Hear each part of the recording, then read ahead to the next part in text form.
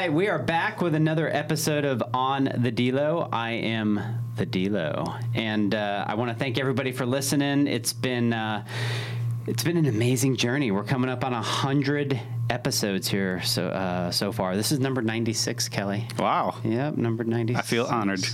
So I have my good friend Kelly Cooper in today, and we just wanted to wrap out about life and some other things and what's going on with him. And I think it's important that people get to know him and get to know him as a person, the overall person, the man.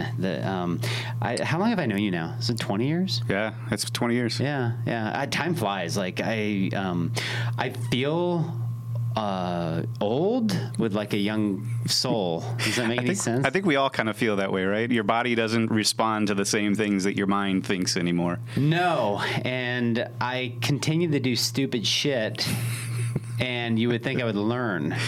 I don't know. It's just weird. So I did want to ask you. I was thinking about this morning. Kelly is a very unique man's name. Yes. How many times still do people get confused if they're like calling you on the phone and like, may I speak to Kelly? Is she available? Oh, every day. Every day. I get letters in the mail addressed to Miss Cooper. I get phone calls that, is Kelly available? You got Kelly. Yeah, right. And look, it's natural. I get it. I've only known of very few male Kellys, and historically, it's a male Irish name, Yeah. right? But over time, it evolved to be a more female-centric name. Yeah. I love the uniqueness of who I am, and I grew up with this name, so I'm used to it. I get it all the time. My sister's name was Chris. Okay. Right? It wasn't Christine. It wasn't, Christina. It was Chris, K-R-I-S. Right. But, people call her Chris. Mm-hmm. So, no, that's cool. So you're born in Idaho, correct? Idaho Falls, Idaho. My father was a Navy man and worked on subs. Mom and Dad got divorced when I was about 5. Yeah. But I was born in Idaho Falls, and then we moved from there. Yeah, you went to Chicago.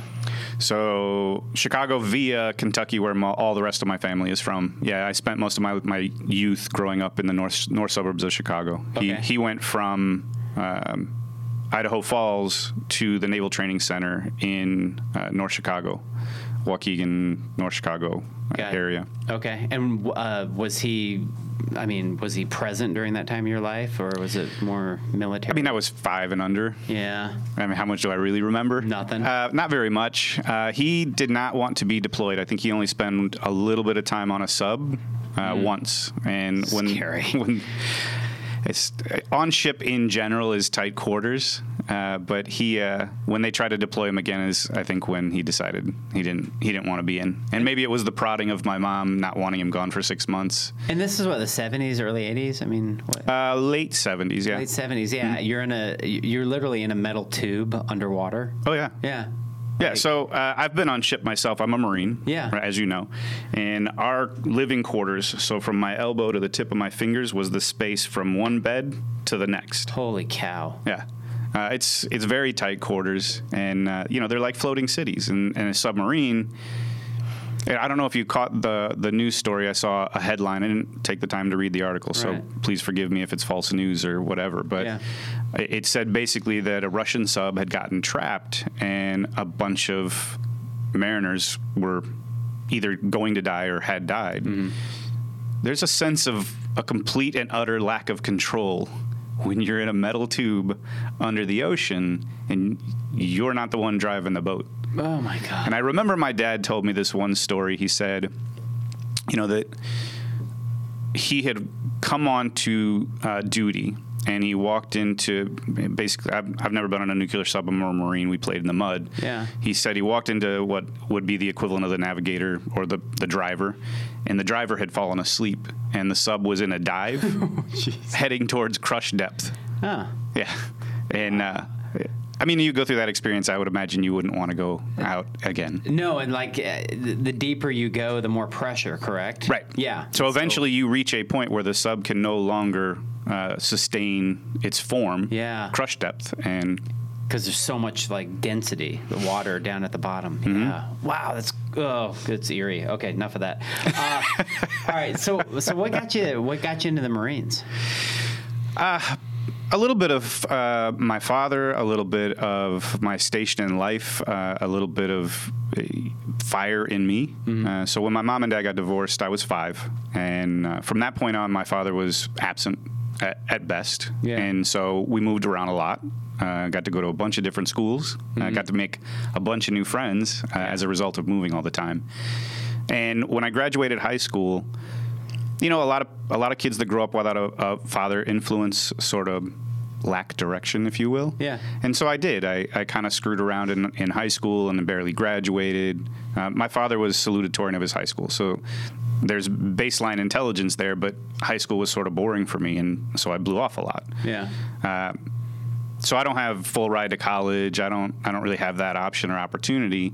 My mom is a single mom that's working 3 jobs to try to keep us in a decent school district. Yeah. And so I look around, and you know, an Army or Navy recruiter approached me and said, you know, hey, this I think would be a good opportunity for you. And I go through the process and, you know, recognize that what I'm being told about what the promises aren't really there. And so I made the choice to go from that branch of service, which is sort of irrelevant to that, to the Marines. And nothing's really different from one way or the other. All the recruiters are going to present to you the rosy story, and you'll find out later that they're recruiting. right. It's sales. not always that way. Yeah. But that's how I ended up as a Marine. I wanted to be better than my father. I wanted to be the best. Yeah. And I mean, what other way, right? What other way? Absolutely. Now, So- do you know, knowing what you know now, do recruiters get bonus money for bringing people Yeah, in? well, they have goals, Yeah. of course. They have recruitment goals, and I served a little bit on recruiters' assistance after I got out of boot camp. Oh, okay. Here in Arizona. Yeah. For a couple of weeks, and you know, going to the high schools and talking to kids and glorying up what it is that you do. Right. Exactly. And so yeah, they have goals and they have bonuses based on meeting their goals or not meeting their goals. It's Okay. similar to any other competitive business. Yeah, for sure. Well, thank you for your service. I think that's amazing. Thank you. And what? So when you got out of that, what was it? Did you immediately jump into the restaurant business? So I'd been in the restaurant business my whole life. When I was old enough to work, my first job was delivering newspapers as a kid. Back when Yeah. parents trusted that their kids was could ride their fun. bikes, Yeah. right? And then when I was old enough to have a real job, I bagged groceries at the Jewel Osco in Vernon Hills. Okay. And then when I was old enough to have my first restaurant job, I started bussing tables and washing dishes at the Baker Square, right across the street from the Jewel Osco. And I did that junior and senior year in high school. I worked my way through bussing tables, washing dishes. I was a pie baker because this was a Baker Square. I managed the host desk, cashing people out. I became a line cook, scrubbed flat tops. All I wanted to do was serve. Yeah. And I don't mean serve like servant leadership, although that's a core of who I am. Right. All I wanted to do was serve tables because I saw that as that's where you get the most personality. That's where people get to shine. Yeah. And so there was one day we're closing down and I'm scrubbing the flat top, and anybody that's ever done this knows you have a brick, and my hand came off the brick and flat palm across. Ow. Hamburger across the hand. flat top. And so I went to the boss at that point. I was like, listen, I've been here for a long time, and I've done everything that I've been asked to do without question. I want to be a server. And so I started serving at that point, Okay. Okay. which was great. Made some good money, made some good relationships, and, it really helps. It helps your interpersonal relationships, right? It helps you talk to new people. Right. Walking into a room cold and being able to go up and shake a hand and talk to someone without being overly shy. I think a lot of my childhood kind of led me to that position where I moved around a lot, got to do that. But it wasn't good enough because you still went into the Marines. Well, yeah, of course. So I did that, went into the Marines. When I got out of the Marines, I went right back into the restaurant industry. I moved to Vernon Hills, it's a neighboring town from where I was living at the time, and started working for the TGI Fridays, became a server, was promoted to bartender, did the whole Flair competition, if you remember. Yeah. Were you like Tom Cruise? I don't know if I was like Tom Cruise, but I tried. Yeah. Flipping bottles and all that stuff. I did the competition. Did not win. I was technically the best, so my pours were all right on and all that stuff. But I was the first bartender they hired outside of the original crew, so you're talking guys that are layering shots on shoestrings and flipping bottles in the air. And Yeah. technically proficient. How much flair did you get? Flair, like buttons and pins and jester hats and all the that. Flair. You've seen Office Space, right? That was part of the company at the time, and I think they've gone away from it now. But I had suspenders and buttons All the and good pins stuff. and all that Yeah. stuff for sure. So how long were you at Fridays? So I was at Fridays for about a year and a half, and then I went off to Champaign-Urbana. I started the community college down there. So that was one of the goals in joining the Marines, not only to make me a better man, become sort of a symbolic father figure for me, and that's boot camp in a nutshell. It was to provide me that opportunity to go to university. Yeah. And so I went to the community college for 2 years. While I was there, I started working for a company called Biaggi's. It's Biaggi's. Midwestern white tablecloth Italian. Yeah.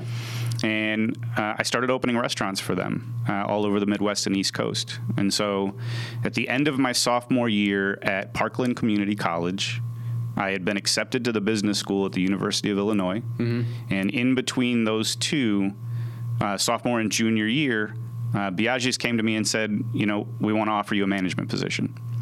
Now, I always knew from the time I started bussing my first table that I want to own restaurants. Yeah. And my goal at the time was I want to own 10% of 10 restaurants. And right now I have a portion of 3 restaurants, so I'm not quite to my goal. Yeah. However, the choice facing me was, do I continue to pay somebody at a university to teach me how to run a business, or do I let these guys pay me and teach me? And teach yourself, yeah.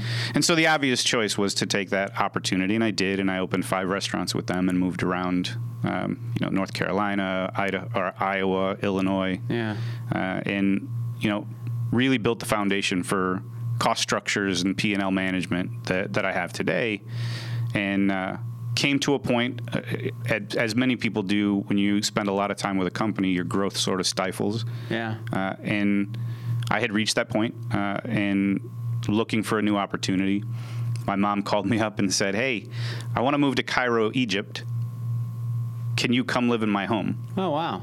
And this was thereabouts 20 years ago. I said, "Yeah, I'm sort of in that space." Right. And that's how I ended up here in Arizona. And so your mom lived in Chandler. She lived in Chandler. I ended up buying that house from her, and that's where I'm raising my family today. Holy cow, that's cool. And your mom's still in Egypt? Well, today she's back here, but she still has a house. She lives in Egypt, and she comes back to visit. I'm so intrigued. A couple of weeks. Does she go to the pyramids? Yeah, she can see the pyramids from her house. Oh, no kidding. Yeah. Oh my God. Yeah, and if you ever want to go, she'll give you the locals tour, not the visitors tour. Yeah, I do want to go, but I'm not much of a traveler. No? It just scares the piss out of me going foreign countries. And I mean, there's something to be said for that. We talked a little bit about me being in the Marines, and I've never been shot at, right? Yeah. But I have been all over the world. Okay. All over South and Central America, almost every ocean bordering country in Central America, South Africa, Italy with my restaurants, Cuba, South Korea, Okinawa. Wow.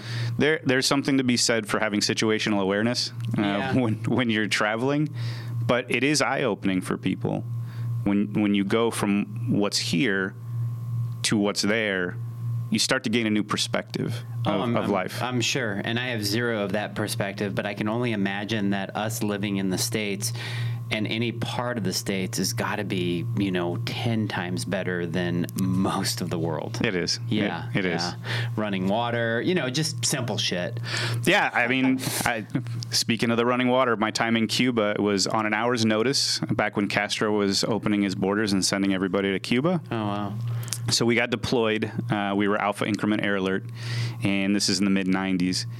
We had no running water, no electricity. We're living in 10-man GP tents, and the equivalent of here during the summer.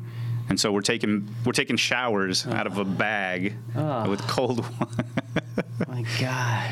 And that's when I realized that the Marines make you strong, but the Air Force has some cushion. They showed up with accordion hooches and full-size refrigerators and bunk beds. Really? And air conditioners. Oh. Like halfway in, I was like... They share? No, not really. No. Not unless you were attached to them. So if you took temporary assigned duty to make Kool-Aid or work in the mess hall or whatever, Yeah. then you got assigned there. That's too funny. So, all right. So back to Chandler. So, okay. So you're here now, and I mean, was the Melting Pot your first introduction to restaurants out here, or did you do something else? No, my first job here in Arizona was Rock Bottom. Oh, right. I started with the Rock Bottom at Desert Ridge. I worked with. You're familiar with the brewery Helton Brewing? Yeah. Brian Helton was the brewer. No kidding. Rob Rodriguez, who I'm not sure now, I think he still works for Four Peaks. He's a brewmaster over there. Okay.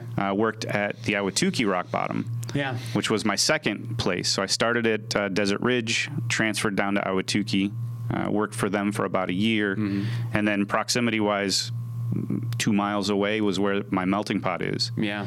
And I started working there after about a year as an assistant manager. Right. And spent my time there. I'd come kind of into a situation where there wasn't a true leader in the business. Yeah. We had a couple of guys that were competing to be the GM, if you will. And where I had come from, I was asked my opinion. What do you think of this guy? What do you think of that guy? And I said, well, here's my view of this person's strengths and opportunities. Here's my view of this person's strengths and opportunities. I'm here for the business, so whichever one of these guys you choose, I'm going to support them and I'm going to help them, and we're going to make this business as good as we can. And I walked out of that meeting and was offered the GM position. And so, it's a lot of it's the meeting of preparation and opportunity. It's what people call luck, right? It's called good attitude, and also I wanted to get your take on what does sweat equity mean to you? What does that definition mean to you?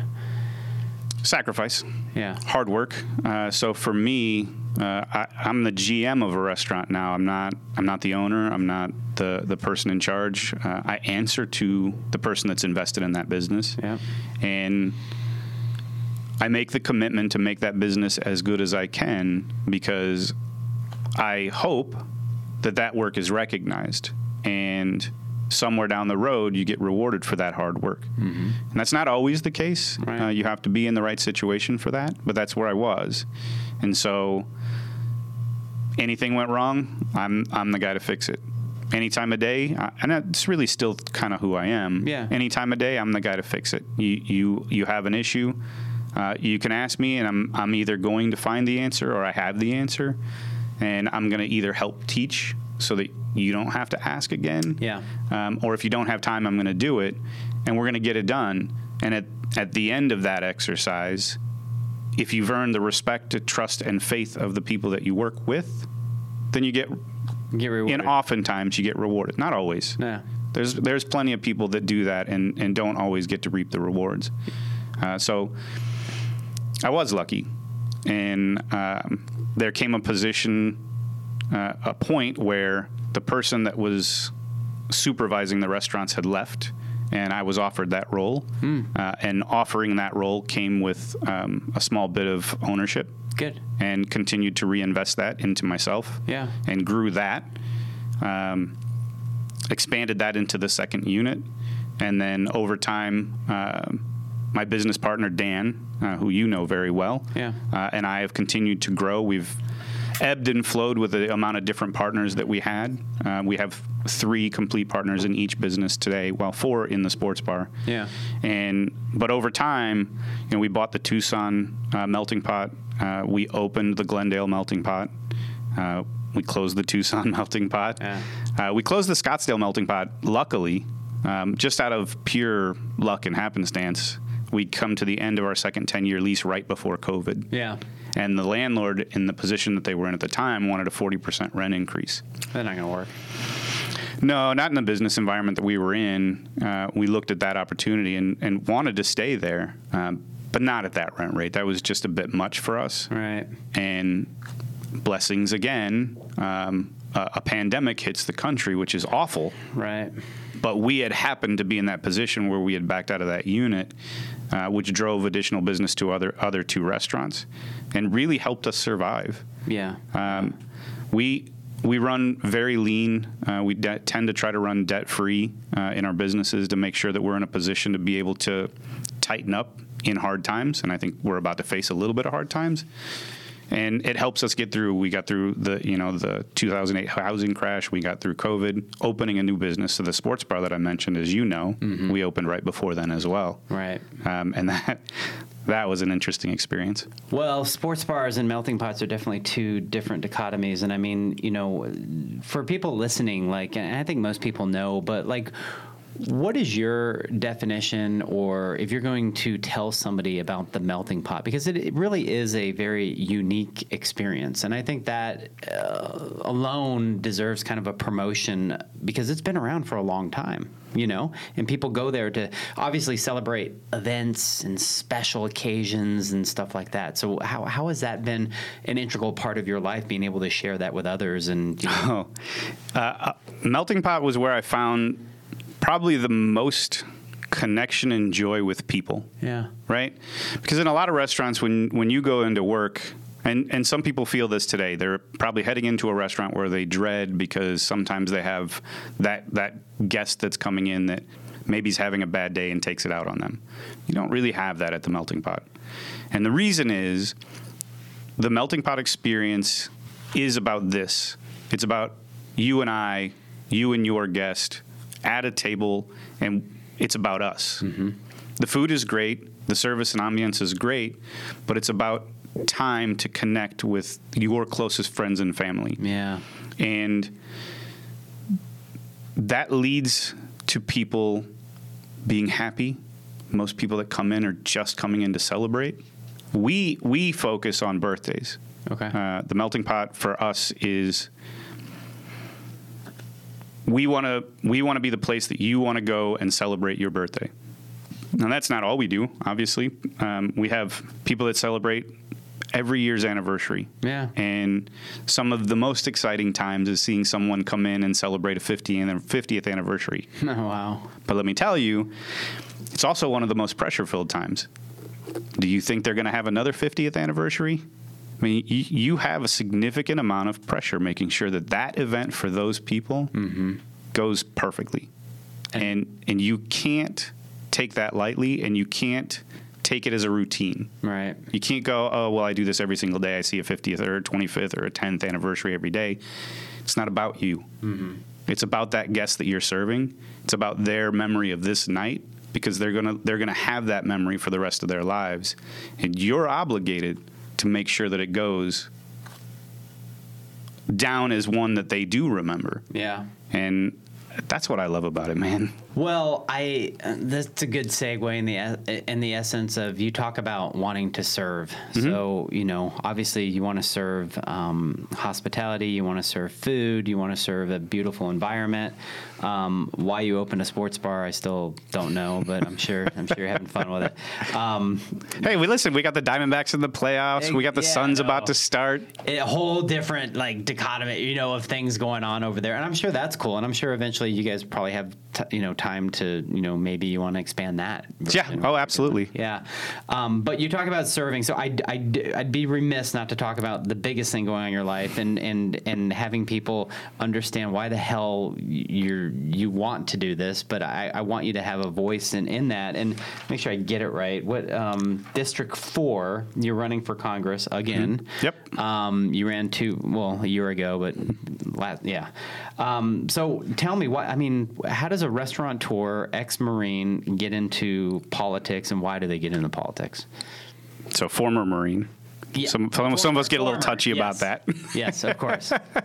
Still a Marine. Yeah. So to be honest with you, I went through COVID, and it's easy for me to pinpoint the moment. During COVID, and I told you going through COVID at the sports bar was difficult. Yeah. So we had to lay off all the staffs of all the restaurants. Melting Pot isn't really conducive for to-go food. So we're not in an environment when the whole state is shut down to do much of anything. Right. At the sports bar, we can make food to go. And so I did that. The chef and I stayed there, and we worked every day, noon to 6, cooking food. I cooked food, we made to-go orders, and we would bring out food. There was a day where I ran out of toilet paper at home. All of us experienced this, or most of us experienced this. And I had to stand in the line waiting for toilet paper. And at that moment, I realized I have a paper company. So I called the paper company and said, listen, all the businesses are closed. Do you guys have toilet paper? And he's like, yeah, I got a warehouse full of it. I was like, you have to be kidding me. Send me 200 rolls. So he sends me 200 rolls of toilet paper. I take that toilet paper, take a couple home for me, and then I start giving it out with to-go orders. And the point was to take care of the community.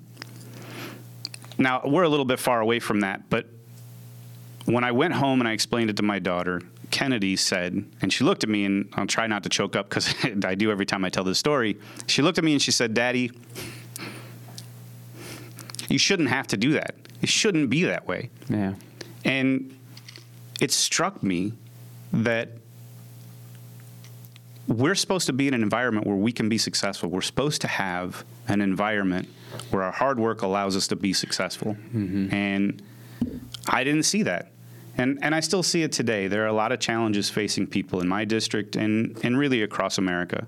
And it's not about divisive language. It's not about calling each other names. It's not about how evil can we make the other person. Because the person in that seat is not a bad person. Yeah. He to me, just represents policies that are not in the best interest of the majority of the people. And so, for me, it became a mission, and still is today, to make sure that the American dream is not only available for us, but for our children. Yeah. And so, that moment with my daughter made me realize that 20 years from now, I don't want to look back, see the position we were going to be in, and say, I knew it was coming, Kennedy, and I didn't do anything about it even though I could. Wow. And so here I am. Yeah. And it sucks. Politics is dirty, and they make up stories about you, and they take things you say and twist them and make them sound like different things. Yeah. And you know that when you sign up for it. It's a business. It is, Yeah. Unfortunately. And for me, my business is servant leadership, like you. It's about trying to do the best thing for the people when you can. If I'm in a position to be able to help, I'm going to work hard to try to help. That's all I want. And I'd like to make sure that the people in this district that struggle paycheck to paycheck, or struggle with credit card debt, or struggle with the idea that they can even buy a home, or that I met a guy last night that had to come out of retirement. And that story's not new. It's not new for anybody that's listening or watching. Right. Yeah. It happens all over the place. But I think that we can make better decisions that put people in a position to find themselves successful with hard work. Yeah, and you're willing to put a lot of your life out there, and you're willing to, go to battle for those that do need this, and also do it, really most importantly for the next generation. Your kids, my kids, all that sort of thing. Would you say in your short stint so far of politics, which I'm sure it's felt like an eternity, would you say that there are other really good people that are out there that just people don't hear about? Yeah, actually. Yeah. There are many, many good people interested in working on a servant leadership basis to help people. Yeah. The people you hear about most frequently oftentimes are that way for their own self-interest. The people that you find that tend to have everybody's best interest at heart are usually quiet. They're hard workers. They're behind the scenes trying to make sure that the right policy is enacted, the right information is out there. You won't see them lighting their hair on fire, running around the Supreme Court screaming about this or that, because there are issues that are facing people, and there are things that need to be addressed. But we have real significant priorities today that have to be addressed. Yeah, and it's usually the people that are quietly working diligently and very hard to make that happen. And there are some. Unfortunately, they get overshadowed by the people that many people view as grifters, if you will. Well, you go back to earlier, and you talk about a headline that you read, and it seems like everybody's just reading headlines nowadays, just because that's the world that we live in. It is, and that's one of the biggest problems in politics, is that it's driven by headlines. And we're obligated to be an informed electorate. We're obligated to do the research. Nobody else can do it for you. Right. And I think that one of the challenges people face is, where do we get true information? Yeah. Right. Where do you find out what's true? Right. Yeah. Many of the stories that were told about me last cycle, a simple scratch of the surface, and you'll go, well, that's just not true. Yeah. Yeah, well, you got to go find it in your backyard. All right, so let's talk about you, the man, the myth, the legend. I want to know your daily habits. What are your non-negotiables? What do you do? Like, when do you wake up? And again, this can be loose. Sure. Kind of like what takes up your day? In my home life, so I get up there about 6, work with the kids to get them ready for school. Yeah. With the exception of this morning, I drive my kids to school every morning. Okay. They go to a public charter almost right across the street from the house. Oh, cool. And then I come home. I get ready for work. Almost every day I go to the sports bar. I have great operating partners at the 2 Melting Pots, and I, from behind the scenes, now do a little more supervision and guidance work. Yeah. But I spend most of my time at the sports bar. From political perspective, I then have to do the non-fun part of politics, which is spending 3, 4, 5 hours a day calling to try to raise money to be able to get your message out. Yeah. A lot of people think politics is just about money, and frankly, kind of is. If you can't get your message out there, it doesn't matter what you think or what you believe. Yeah, you got to pay to get your message out. And we're in a very expensive media market. 100%. So after that, then I spend my time with the restaurants. Sometimes I'm over in Ahwatukee, sometimes I'm in Arrowhead, sometimes I'm at the sports bar. Go through that day about 5 o'clock. Usually I'll come home, check in with the family, and then oftentimes I'm off to an event. Yeah. So 5:30, 6 o'clock. Last night I was in Mesa speaking with a group. Tonight I'm free, I think. Oh, look at that. Every night I try to be home by 8. I go over math homework with my kids. I'm the math brain. My wife is the classical liberal brain. She does the reading and poetry and all that stuff. Yeah. She actually volunteers at the school. She's the librarian now, wow. part-time. Okay, very cool. And it's important to me because I'm committed to working for and helping the district, but that's not in lieu of my family. Yeah. So I love to be able to put my kids to bed every night. It's important to me that I try to make it home before 9 because that's bedtime. Yeah. And I love to be able to check and go over homework with them, make sure that they're on the right path. And then on the weekends, I try to stay away from politics if I can. Yeah. Sundays in the mornings, we go to Compass Christian, just south of the 202 South in Chandler. Okay. Saturdays, we try to have movie night with the family. Nice. And then you start it all over again on Monday. I know, just to do the rotation. No, that's great. That sounds like a very, very complete life, and I'm sure you've had to up your suit game lately too. Yeah, I've got a couple of them getting set up now. If you're going to be out representing people, especially in a federal position, right? I think it's the suit and tie, right? Whatever. I'm not here to judge. I wear rat T-shirts to work. So.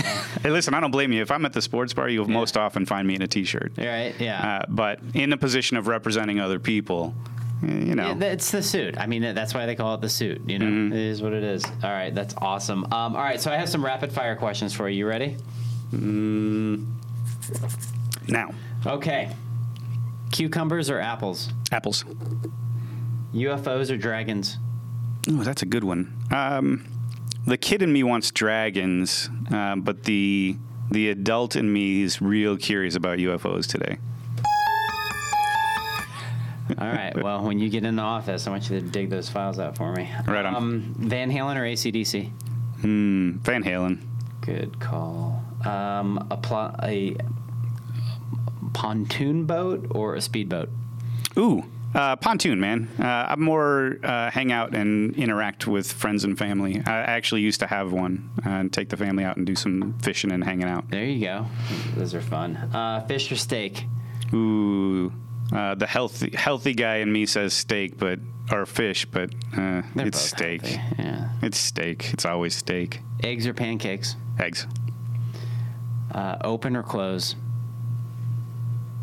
Come on, you're in the hospitality business. Open or close? Oh. I like open. Open is the exciting part of the day. Everything's fresh and new, and anything can happen. Close is sort of like when you're wrapping it up, and most of us in the hospitality industry at close, we're on like mid-streak. We're still on our high. Yeah, totally. And it's like, what do we do now? Right. Can't go to bed right after. 100 push-ups or 100 squats? I mean, you saw me walk in, so neither. No, probably push-ups. When you were in boot camp, what did you have to do?